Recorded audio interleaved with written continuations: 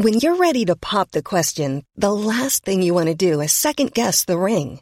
At BlueNile.com, you can design a one-of-a-kind ring with the ease and convenience of shopping online. Choose your diamond and setting. When you find the one, you'll get it delivered right to your door. Go to BlueNile.com and use promo code LISTEN to get $50 off your purchase of $500 or more. That's code LISTEN at BlueNile.com for $50 off your purchase. BlueNile.com, code LISTEN. There's never been a faster or easier way to start your weight loss journey than with PlushCare. PlushCare accepts most insurance plans and gives you online access to board-certified physicians who can prescribe FDA-approved weight loss medications like Wegovy and Zepbound for those who qualify. Take charge of your health and speak with a board-certified physician about a weight loss plan that's right for you. Get started today at plushcare.com/weight-loss. That's plushcare.com/weight-loss. plushcare.com/weight-loss.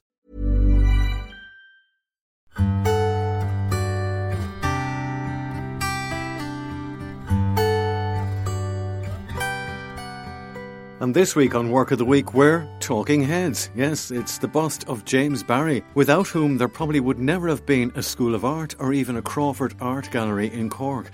So to go back to the very roots of art in Cork City, we have Michael Waldron, Assistant Curator at the Crawford Art Gallery, to tell us a little bit more about the amazing James Barry. Michael, we have the bust of James Barry by Joseph Panzetta. And you've chosen it as the Work of the Week because it's the 215th anniversary of the death of James Barry. James Barry was a remarkable person because there is so much to be read and to be told about the man. So not alone will we be talking about the work of art that we're looking at, which is the bust itself, but we'll be talking about the man and what an extraordinary life he had. He has Cork to thank for who he became. He really does, and I suppose it's important. Many people will probably recognise that surname. Important to claim him as our own here in Cork. Yeah. While we're marking the anniversary of his death, he was born in what is now Seminary Road in Blackpool. Right. If you know the painting of Cork in our collection by John Butts, which has this gorgeous panorama of the city, that's the city of his boyhood. And, you know, it was a packed city centre and water everywhere. But there was very little art education available to him. So he basically trained under other artists. And then he had to fly the coop, and he was very lucky to have come into contact with Edmund Burke. And that started him on a grand tour of Europe, and then finally settling in London, where he really made his name.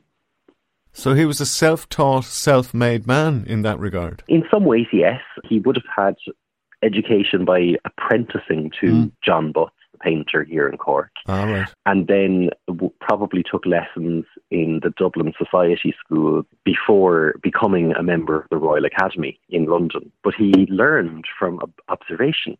So when he was in Rome, for instance, he studied the works of Michelangelo and Raphael. So he was looking at the greats and emulating them and finding out for himself firsthand.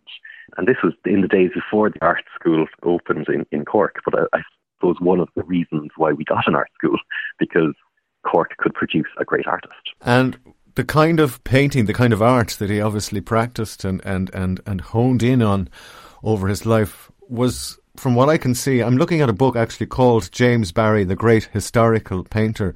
We actually have it on our bookshelves, and I just, that's all I'm armed with, this and the website, crawfordgallery.ie, Work of the Week. But the front page, when you look at it, it looks like you're looking at something that was painted around the classical time, that was painted in Roman times. Well, this is it, and James Barry was a great lover of the classical world. You know, he was very well read and really engaged with, the classical world, which was so popular in the 18th century, in his younger years. If we think about the style of neoclassicism, was kind of popular in the second half of the 18th century. That's basically his bag. He loves the idea of it, the style of it, but also its social function. He thought that art had a social function. that could elevate the individual by exposing the viewer to important themes, moral lessons. He was a great believer in that. He wrote a lot about it as well as painting it.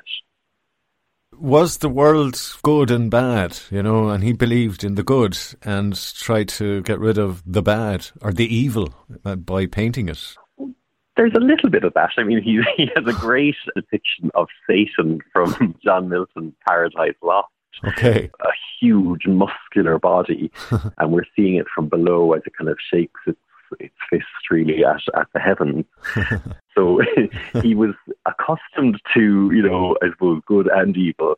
And himself, I suppose, he had a little bit of a chip on his shoulder, probably. He was an Irish Catholic in London, probably not the most welcoming place for him. Yeah. He was hugely talented, but he also could be difficult to get along with. And he didn't make friends easily, and certainly didn't keep friends. He could be paranoid. But, that's all part of what makes him so interesting, so complex, and kind of, his success, despite that, is all the more impressive. It's funny, I'm just looking at the opening line of one of the essays in introduction to that book, and it says, James Barry remains the most ambitious, controversial and important painter that Ireland has ever produced. The interesting thing is, when I look at the bust, when you look at it straight away, my first impression was, purely looking at the style of the hair and the robes around the neck, it looked like some sort of Roman general had been the subject, not a Cork-born artist. His shoulders are draped with classical robe, let's say, like a toga. Yeah. And his hair is kind of chopped short, sort of like you would expect from a Roman senator 2,000 years ago. Whenever I look at this, I'm reminded of what Theo Dorgan said, to the poet Theo Dorgan. He remembers running around the gallery when he was 12 or 13, trying to escape the eye of the porter. And he came face to face on the staircase with a painting by James Barry. Yeah. And the painting, which is still in the collection, includes a portrait of the artist himself. And he said, I stared at Barry, stared in wonder at that bold Cork face of him, saw him as a neighbour's child. Nothing was ever the same after. And I think looking at this bust, even though it's only been in the collection, the bust itself, for about 15 years, right, it's that same very recognisable bold Cork face. Yeah. And even though it seems ancient, I think we can connect with him. But this portrait bust was made in 1818, 12 years after he had died, and it was designed as a sort of a memorial to him. Incidentally, I remember when I met you first, I was talking about one particular painting which was on the corner of the staircase. And you said that's by James Barry, and you told me the story behind it, that the selling of his collection led to a very extraordinary career. It did. So James Barry died on the 22nd of February 1806. Yeah. He was unmarried, didn't have children, so his heirs were his siblings. So in April 1807, just a little over a year after his death, everything that was in his house and studio was sold at auction by Christie's. And I think 4 or 5 paintings were purchased by the Penrose family of Cork. But the proceeds of that auction helped to send the Cork-born niece of James Barry, Margaret Ann Bulkley, from Merchants Quay, helped to send her to medical school in Edinburgh. But to do that, so she went to medical school, I think about 1809, just a couple of years later. Yeah. So to be able to attend medical school, she had to assume a male guise, a male identity, and presented as male for the rest of their life, something like 50 odd years, as Dr. James Stewart Miranda Barry, who would become a high-ranking official in the British Army and would see service in South Africa and Crimea, and was not a friend of Florence Nightingale. That's an extraordinary story. I remember a couple of years ago, a colleague of ours made a play out of that. So we've learned a couple of things this morning already. We've learned about Uncle James Barry and the niece.